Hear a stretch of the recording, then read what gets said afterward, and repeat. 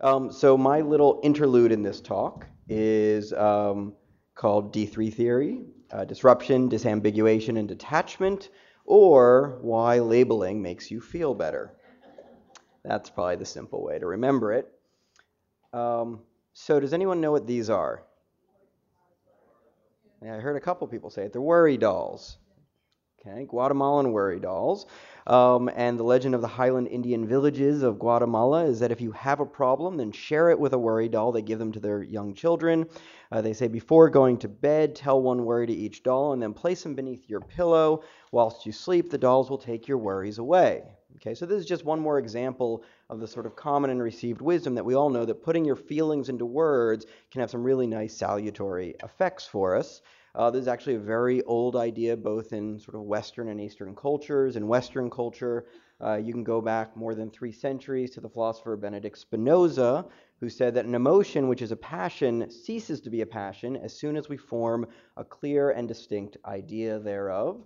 And then the founder of my field, psychology, William James, 2 centuries later, this is one of the quotes that probably got me most into all the work that I do. In his Principles of Psychology, he said that the present conscious state when I say I feel angry is not the direct state of anger.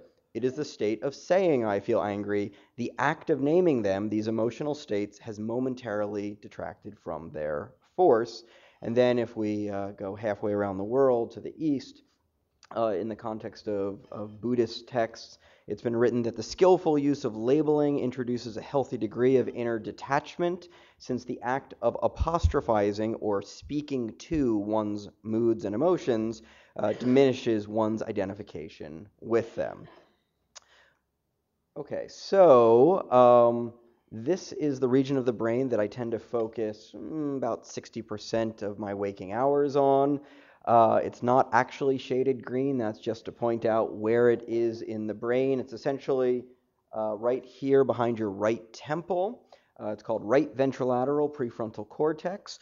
Left ventrolateral prefrontal cortex is really nice too. I have nothing against it. Actually, some of the work you'll hear about, I think from some of the bits from Kevin Oxner, focuses a bit more on the left than the right. We have to have some source of disagreement. He was my best man, I was his best man. This is the way we keep some identity separation. He stays on the left, I stay on the right. But really, both of them are probably doing a bunch of the things that we both study and talk about. So D3 theory, the D3 stands for three functions that I think this region of the brain, right ventrolateral prefrontal cortex, does.